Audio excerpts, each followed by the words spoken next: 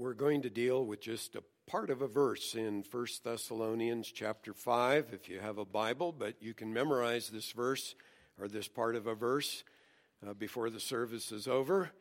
I'm going to read the entire verse, and then next week we'll look at the rest of the verse along with the following, but I felt like this topic was important enough for one message. You should find an outline on the back of your bulletin, or it's attached there. You can tear it out. And there are printed messages at both exits, and the full manuscript is there, and then the messages are all on the church website as well. We come to 1 Thessalonians chapter 5 and verse 14, where Paul says, "We urge you, brethren, admonish the unruly." That's the part we're going to look at, so you got that part down? "We urge you, brethren, admonish the unruly, encourage the faint-hearted, help the weak, be patient with all men," or with everyone. So our text encourages all of us to a ministry that we all tend to avoid. We don't like doing the ministry of admonishing a disobedient brother or sister in Christ. I don't like doing it. That's the least favorable thing I have in my job. I just don't like to do it. But if you like to do it, then you probably should not be doing it, because you're probably a little too gung-ho. I think there's a factor the Lord built in that we all say, I don't think I want to try that or do that. But it's a vital ministry in the body of Christ, and we need to understand it and practice it in spite of our natural inclination to avoid it. Because without this ministry of correction, it's like when I was in the Coast Guard and was on the bridge, you had to keep the boat on course. And if you didn't, every so often you were way off course, and you'd look at the compass and realize, whoops, and you had to bring it back on course and keep doing that. And we all tend to drift. We all tend to be susceptible to the temptations we face from the world and the flesh and the devil. So we need this ministry of correction. Now, maybe you're thinking, well, isn't that the job of the pastor and the elders? So they know how to do it better than I do. I'll just let them do it. Well, yes, as we saw last time in verse 12, it is especially the ministry of the church leaders. Paul says that they have charge over you in the Lord, and they give you, my version reads instruction, and I don't know why they translated it that way, because the Greek is the same as in verse 14. They give you admonition, is the idea there.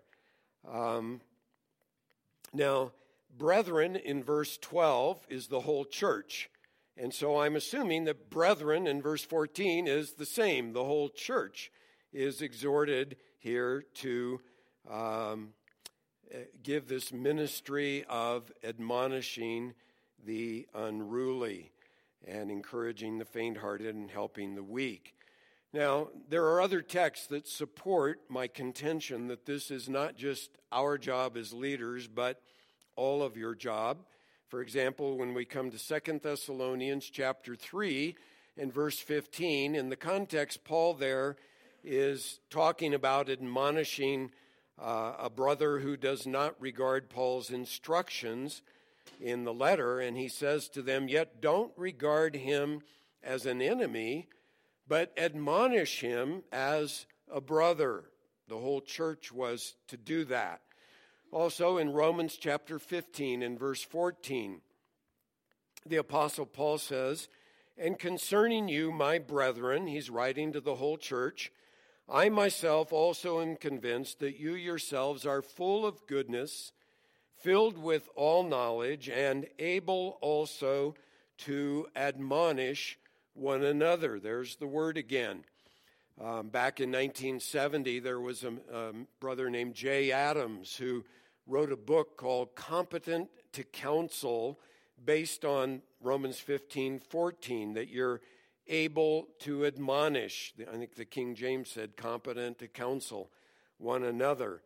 And he called it nouthetic counseling because the Greek word is noutheo there. And that launched the biblical counseling movement. But since this ministry is one that the entire body is to engage in, and since it's a ministry that's vital for us to have a healthy church, I wanted to just devote this single message to helping, I hope, equip you in carrying out this vital ministry as to how we should do it. So the main idea is simply that all believers are responsible to admonish those who are leading an undisciplined and disorderly life. To carry out this ministry, the first thing we need to do to admonish others is to overcome some common excuses. And maybe the most common is, well, I'm afraid to do that. You know, I just am a shy person, and I'm really afraid to go to someone and try and offer correction. I find many times when I'm doing counseling with couples that are having marital problems, the husband will not talk to his wife about her sins. Oh man, you kidding me? I'd be in the doghouse for a week. You know, I'd have the silent treatment and she'd never let me forget it. Or the wife will say, oh wow, you don't know my husband. If I tried to correct him, he would explode. You know, he's got a temper. And besides, the Bible says that I'm to be submissive to my husband. And so I don't want to confront him. It's kind of interesting. Wives never or seldom bring out that verse about being submissive to their husbands. But if it's useful to get out of confronting him, yes, thank you. There's my verse. And they will avoid confronting each other. I find pastors who are so concerned about pleasing people, they won't deal with their sin. One pastor I read about had an elder who was engaging in adultery, and he told the pastor, if you expose me or try to confront me on that, I'm going to sue the church. And he had enough clout in the church. He said, I'm going to make sure you get fired. Pastor backed off. Another situation I heard about, a woman who sang solos in the church often, was divorcing her husband for an unbiblical reason, and pastor wouldn't confront it. He said, I'm not going to touch that one. That'd stir up a hornet's nest in the church. And so sin is allowed to fester and continue, and sometimes flagrant sin in churches. And maybe you've used that fear excuse. You think, oh, wow, if I went to my friend who is being disobedient to the Lord, I'm afraid he'd get angry with me. Second reason we bring up our excuse is I don't want to be judgmental. Matthew 7:1, you know, we all know that verse. Do not judge so that you will not be judged.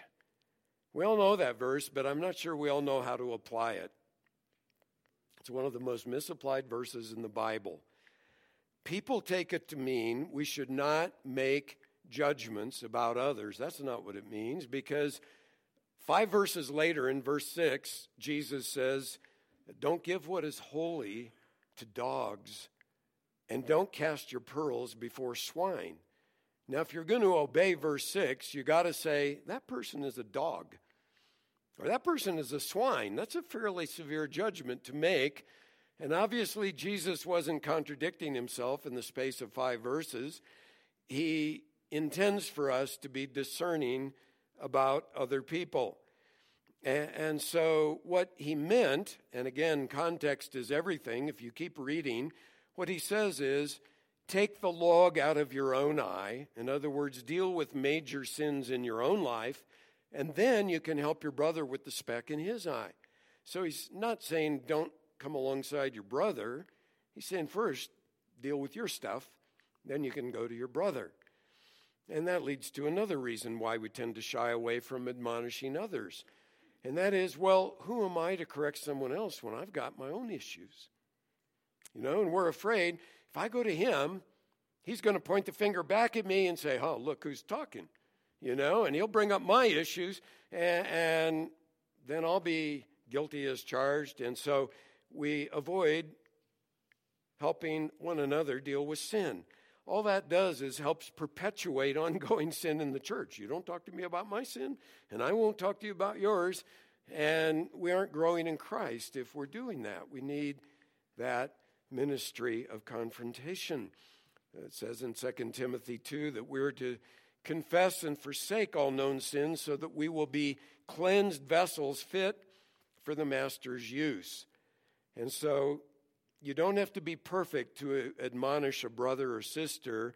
You have to be walking with the Lord, dealing with your sin openly before Christ. Another excuse, well, we need to be tolerant and loving. Tolerant and loving. 30 years ago, an important book came out called The Closing of the American Mind by he's a secular philosopher by the name of Alan Bloom, taught at the University of Chicago. And he made the point very clearly that tolerance has become the chief American or Western civilization virtue. Put virtue in quotes because he argued it's not really a virtue. But what he pointed out was if you call anyone's behavior, even if they are just plain evil and outrageously sinful, but if you call them sinful or wrong, then you're judged as being intolerant. And that becomes the worst sin, to be intolerant of someone. He wrote this. He said, there is no enemy other than the man who is not open to everything. And he found with his students, he couldn't get them to even come out and say that, mass murderers were evil. They didn't want to make that judgment because we have to be tolerant. And of course, if there are no standards, absolute standards, then who am I to judge him? But here's the truth. Sin always damages the sinner, and sin always damages those that are sinned against. And sin always damages the glory of God if we're Christians. And the world hears, oh yeah, those Christians, look what they're doing. And so out of love for God and his glory, out of love for others, we have to talk to people, admonish people about their sin. Another excuse, maybe the problem will go away on its own. Whew, yeah. Well, sometimes it does. Sometimes, thankfully, it does. The Holy Spirit comes in, convicts the person, and we don't need to do anything. And I'm always thankful for that. Also, I will say God is patient, and he is gracious with us in our imperfection. And so there is wisdom in waiting and praying for the person, praying for the opportunity to go to them and so on. Maybe it'll clear up in the interim. But my point is, if it doesn't, you may be on. You may be the one God has assigned to say, you need to go talk to your brother or your sister about that issue. And then one other excuse, you can probably think of more, but I already brought this one up. But maybe the elders or someone else should do it. I'm just not good at this sort of thing. And so we punt. Well, as I said, sometimes the elders are the ones to do it. But here's the general principle. When we've had situations in elder meetings where we know we got to deal with somebody who's straying from the Lord, the question that we ask one another is, do any of you know this guy personally and well? Guess what? You're on, if you do. Because correction is best received when it comes from someone who's in a good relationship with that person.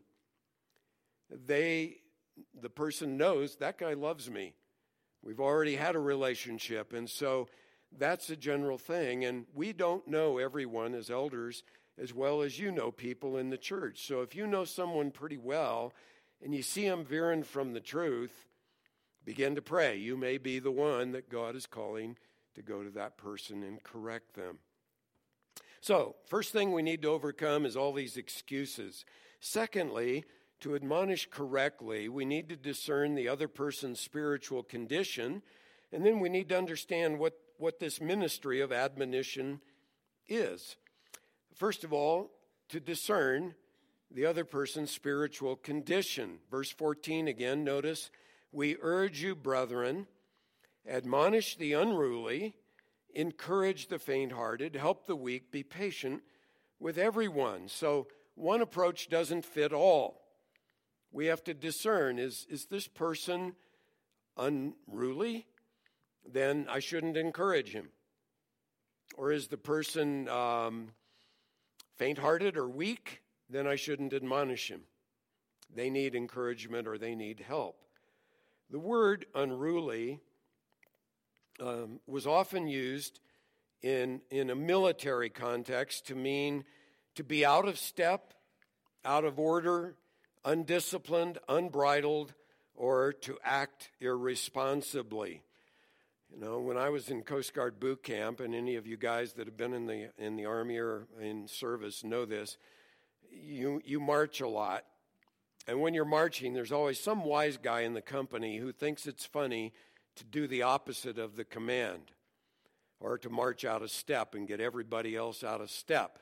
And so, left face, and he goes right, and ha, ha, ha, isn't that funny? Well, it's funny unless you get caught in the face with his rifle, because he's going the opposite way from everybody else. And, of course, usually the company gets 50 push-ups because that guy goofed up. But here, Paul, when he's talking about the unruly, may be referring to the people he alluded to in chapter 4, verse 11 and 12, who, in light of thinking the Lord's coming back, they had quit their work and were sponging off everyone else and leading an undisciplined life. He'll address that more in chapter 3, verses 6 through 12. He says there in chapter 3, verse 6, he describes these brothers as leading an unruly life. That's the same Greek word, unruly. And not according to the tradition you received from us. And then in verse 11, he uses the word again when he says they were leading an undisciplined life. That's the same word. Doing no work at all, but acting like busybodies. They may also have been the ones teaching the church falsely that the day of the Lord had come. We'll see that in 2 Thessalonians chapter 2.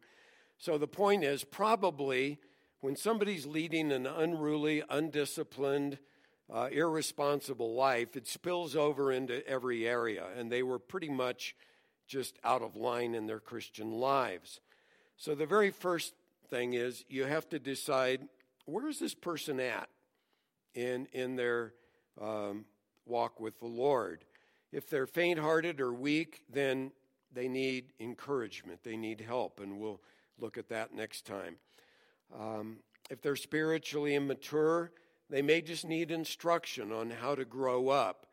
But if they're kind of thumbing their nose at the Lord and just defiantly disobeying, that's when you got to come in a little stronger. You know, when my kids were growing up, I tried to discern, is he acting like a 3-year-old or is he being defiant? And there's a big difference. If a 3-year-old's acting like a 3-year-old, even if they're tired or, you know, cranky or throwing a fit, 3-year-olds do that. So you come alongside and try to help them grow up. That's not the way we deal with these kind of problems in life, and you give them instruction. On the other hand, if a 10-year-old's acting like a 3-year-old, he probably needs a little stronger admonishment. You know, that's not how we act at age 10. And if either of them are being just in-my-face defiant, then I wanted to let them know, you don't act that way toward your father. You know, my authority in God is over you, and you are not defiant toward me. So there you come in with stronger correction. So here the point is, before you admonish somebody, figure out where they're at. And sometimes you have to ask a lot of questions. You know, how's your time with the Lord? Are you spending time with him? Are you growing in him? You ask some questions and figure it out. And then secondly, here to admonish correctly, you have to understand what admonition is. Here's a definition. To admonish means to strongly encourage, correct, or warn someone to change from behavior that is wrong or potentially wrong according to Scripture. The word to admonish is related to the Greek word for mind. And so it involves imparting some knowledge, some instruction, understanding to the person with a view to correction. It's also, though, an appeal to the will and to the emotions, the feelings of the person, not just to the intellect. And you need to be as strong in admonition as the person is in serious trouble of spiritual destruction. For example, if you're standing on the shore of a river and you see a guy floating down toward a deadly waterfall, you get pretty emotional. Hey, stop! And you're waving and you're jumping and you're trying to get him to stop because he's heading toward death if he keeps going. And same thing spiritually. Again, gauge where they're at. If this is really, really serious, you come on stronger than if it's a minor thing. And it's really important. Use the Bible, not your own opinion, if you try to admonish a brother or sister. For example, you might say to somebody, a friend, you know, in my opinion, looking at pornography is spiritually dangerous because you have a hunch he's into that. In fact, maybe you know he's into that. And he comes back and says, well, thanks, but in my opinion, everybody's doing it, and really it's harmless as long as you're not addicted to it, and I'm not addicted to it. Okay, you got your opinion, and you got his opinion. Doesn't cut it. Instead, just open your Bible and take him to Matthew chapter 5, where Jesus basically says, pluck out your eye, cut off your hand in dealing with that sin of lust. And if you don't do that, Jesus warns, you will be headed toward hell. I mean, it's serious talk that Jesus gives there. That carries a lot more clout than my opinion. Just let him wrestle with the Lord. When you go to someone who is in sin, you can expect when you admonish him or her, you're going to meet resistance. Just expect it, because they're going to be defensive. They're going to want to defend their behavior. Maybe they'll blame you or others or their circumstances or whatever, but they're going to try and dodge it. They might bring up some shortcoming in your life, and you have to be prepared. Don't get diverted. You want to bring them in touch with the Lord and His Word and deal with their issue. And so, to use the earlier illustration, you could ask your friend, are you telling me before God that you're not looking at pornography? And do you think God approves of that? And just ask those questions to bring it back to Him and the Lord. Now, no matter how gently and graciously you confront a sinning person, it's easy to come across as being harsh or judgmental. So how do we do it in a way that doesn't condemn the other person? Well, several things. To admonish others, we need to be prayerful, humble, Christ-like, and knowledgeable of God's Word. First of all, be prayerful. In other words, talk to God much about the person before you talk to the person about God. Make sure you've really spent time in prayer, seeking the Lord. And as I said, if you're eager to admonish someone, probably you're not ready to do it. You need to wait. And it needs to be kind of difficult. When you finally do meet with them, if you've been praying for them, then you can honestly say, you know, I've been praying for you for a long time about this issue, and I'm really concerned where I sense that you're at spiritually. And they'll hopefully feel that you really care about them. Secondly, not only be prayerful, but be humble. In other words, you're not coming down from your ivory tower of, I live a sinless life, and you're a dirty, no-good sinner, and so I've come to help you. It's not that kind of attitude at all. You're just as prone to temptation as the other person is. Maybe next time tables will be turned and he'll be confronting you. And so you come in the sense that Paul instructs in Galatians 6:1, where he says, "Brethren, even if anyone is caught in any trespass, you who are spiritual, restore," that word means to set a broken bone or put a out-of-joint bone back in the socket. You do that very gently because it's painful. "Restore such a one in a spirit of gentleness, each one looking to yourself so that you too will not be tempted." So you just go realizing I'm a sinner too, and I need the help of others, but I've come to help him. Thirdly, be Christ-like. Be prayerful, be humble, be Christ-like. When he says you who are spiritual, he means you who walk in the Spirit. He's just talked about that in Galatians 5:16. And you who display the fruit of the Spirit in your life. Galatians 5:22 and 23 says the fruit of the Spirit is love, joy, peace, patience, kindness, goodness, faithfulness, gentleness, and self-control. Against such there is no law. And so if those qualities mark you, especially love, patience, kindness, gentleness, those things, then you can go and seek to equip the other, or to admonish the other person. Now, maybe you're thinking, well, you're telling me to be Christ-like, and frankly, sometimes Christ was pretty blunt and harsh.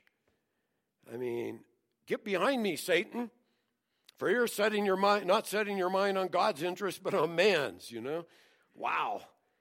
Jesus just clobbered Peter on that occasion.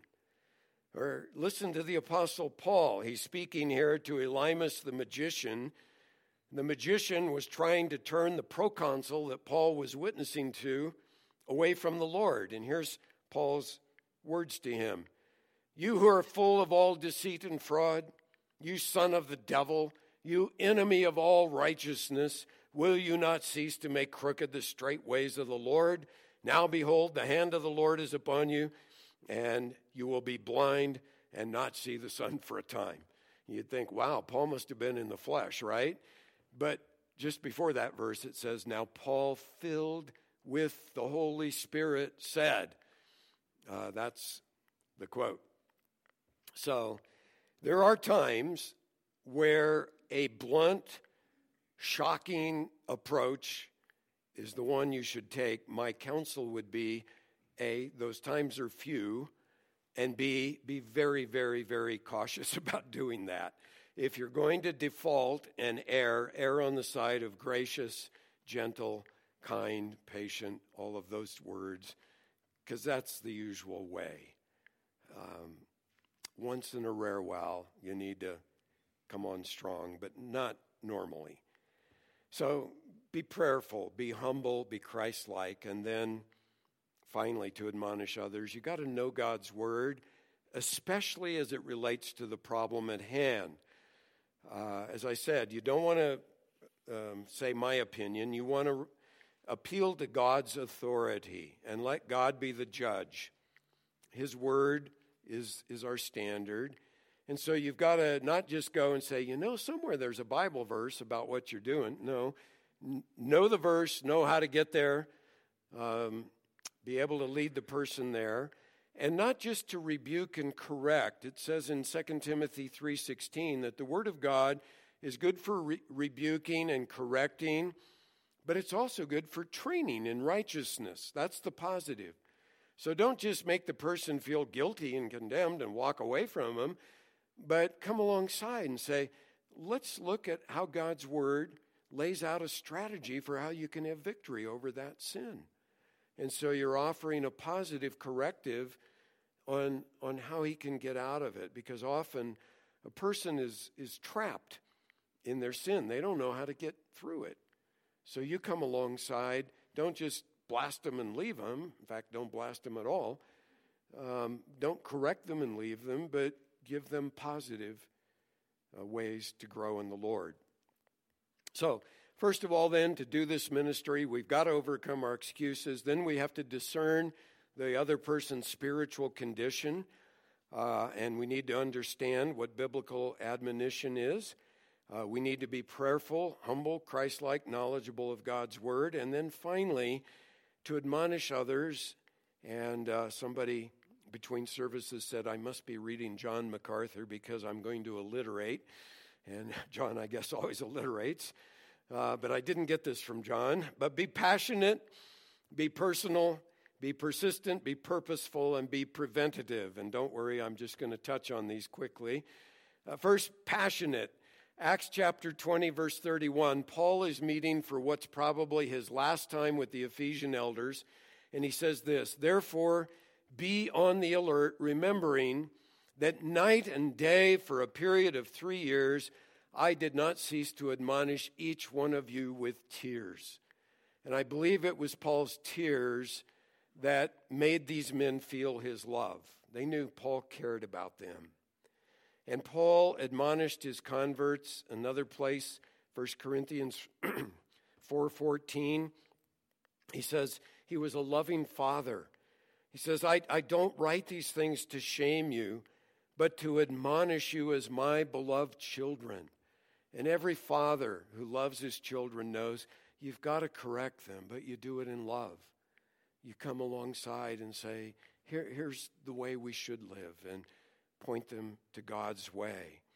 But if you don't do that with people, if you shrug your shoulders and say, hey, whatever, guys, way out there, shouldn't do that, you're not loving them. Love feels for them. Secondly, be personal. Paul says he admonished each one of those Ephesian elders with tears. And in Colossians 1:28, Paul sums up his ministry.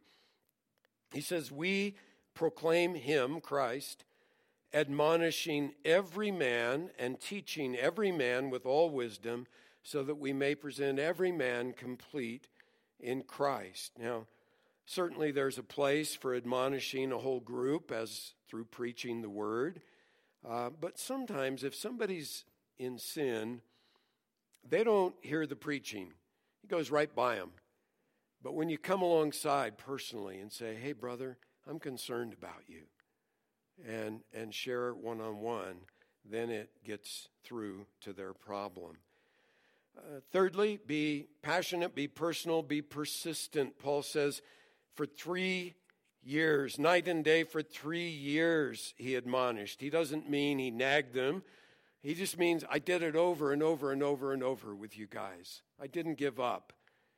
And thankfully, God doesn't give up on us. You don't just do it once and the guy rebuffs you and say, oh, well, I tried. No, if you care, you go back again and again and again. And then be purposeful. Your goal, as I said, is not to embarrass anyone. It's not to put them down. It's to help them be complete in Christ, to help them glorify God with their lives. And then finally, be preventative. Colossians 3:16 says to us, let the word of Christ richly dwell within you. He's talking to the whole church, you plural, with all wisdom, teaching, and here's our word, and admonishing one another with psalms and hymns and spiritual songs, singing with thankfulness in your hearts to God. So as we were singing this morning, worshiping the Lord, we're admonishing one another in the ways of God. And then through biblical preaching, 2 Timothy 4 says that preaching the word should involve exhorting and rebuking and correcting and so on. And then also in the home, fathers are to admonish their kids. Preventative admonition, Ephesians 6:4. Fathers, do not provoke your children to anger, but bring them up in the discipline, and the text should read, admonition of the Lord. It's the same Greek word. Correcting them gently and lovingly. One way you do that is by reading the Bible to your family and praying with your family. Preventative correction. When I was a young father, I had an older godly man in my church, and his father had written maybe you sung the chorus, Spirit of the Living God, Fall Fresh on Me. That was his dad who wrote that chorus. And one day after church, he just kind of put his arm around me, and he said, I was in my early 30s, and he said, Steve, just read the Bible and pray with your family often. And it was just a good word from an older man to a younger man. And we did that as a family. We read through almost the whole Bible more than once. Some parts I didn't read the genealogies and all of that to my kids at the dinner table. But, the Bible stories, as they got older, we launched into books like Romans and those kind of books. But Psalms, Proverbs, it doesn't have to be long. And the whole thing, reading the Word, we'd talk about a missionary and pray for a missionary, and we would pray for the family and any needs.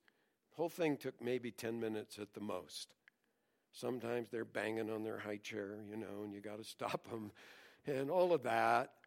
But the Word corrects, and prayer helps correct, and so that was the point. So I just passed that on to any of you who are young fathers. Read the Bible, pray with your family. Do it often. Now, maybe at this point you're still hesitant to admonish because there are verses like Proverbs 10:12 that says, hatred stirs up strife, but love covers all transgressions.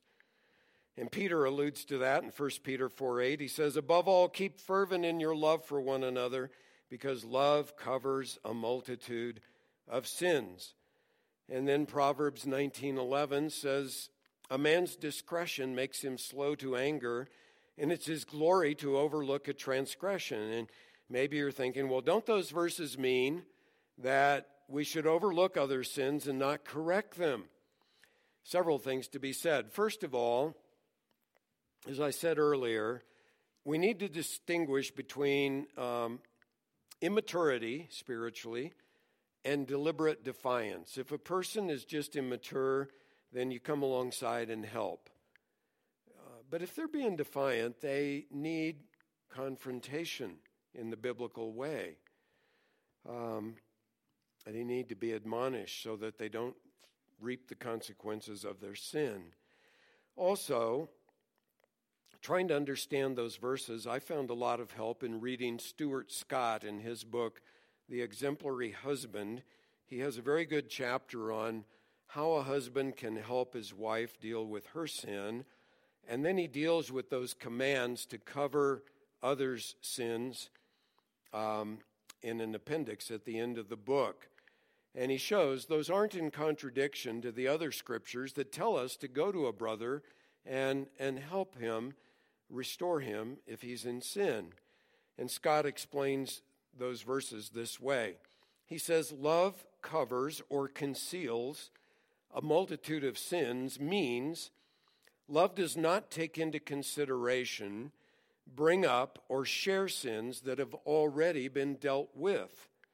He adds, we cannot gather from any of these verses that God wants us to do nothing about sin, but instead he wants us to react in a godly way, deal with sin his way, and then truly forgive by covering it. You don't spread someone's sin to others that they have repented of. The Apostle Paul sums up this ministry of admonition or correction in one sentence in 2 Timothy 2:24-26. And before you go to correct someone, read this verse and pray through this verse over and over. Paul says, the Lord's bondservant must not be quarrelsome, but be kind to all, able to teach, patient when wronged, with gentleness correcting those who are in opposition. And then here's the prayer part. If perhaps God may grant them repentance, leading to the knowledge of the truth, and they may come to their senses and escape from the snare of the devil, having been held captive by him to do his will. So he says, don't be quarrelsome, be kind, be able to teach God's word, be patient and gentle, pray for God to grant repentance, and then do it. Don't procrastinate then, but do it. Someone pointed out to me between services a helpful thought too, and I share this with you, and that is, If you're on the receiving end, someone comes to admonish you, apply the same truth. First, listen to what they're saying. Don't be defensive. Pray about what they had to say and take it to the Lord. Thank them because it took courage on their part to come to you. Maybe they have been praying about this for a long time and it shows their care for you.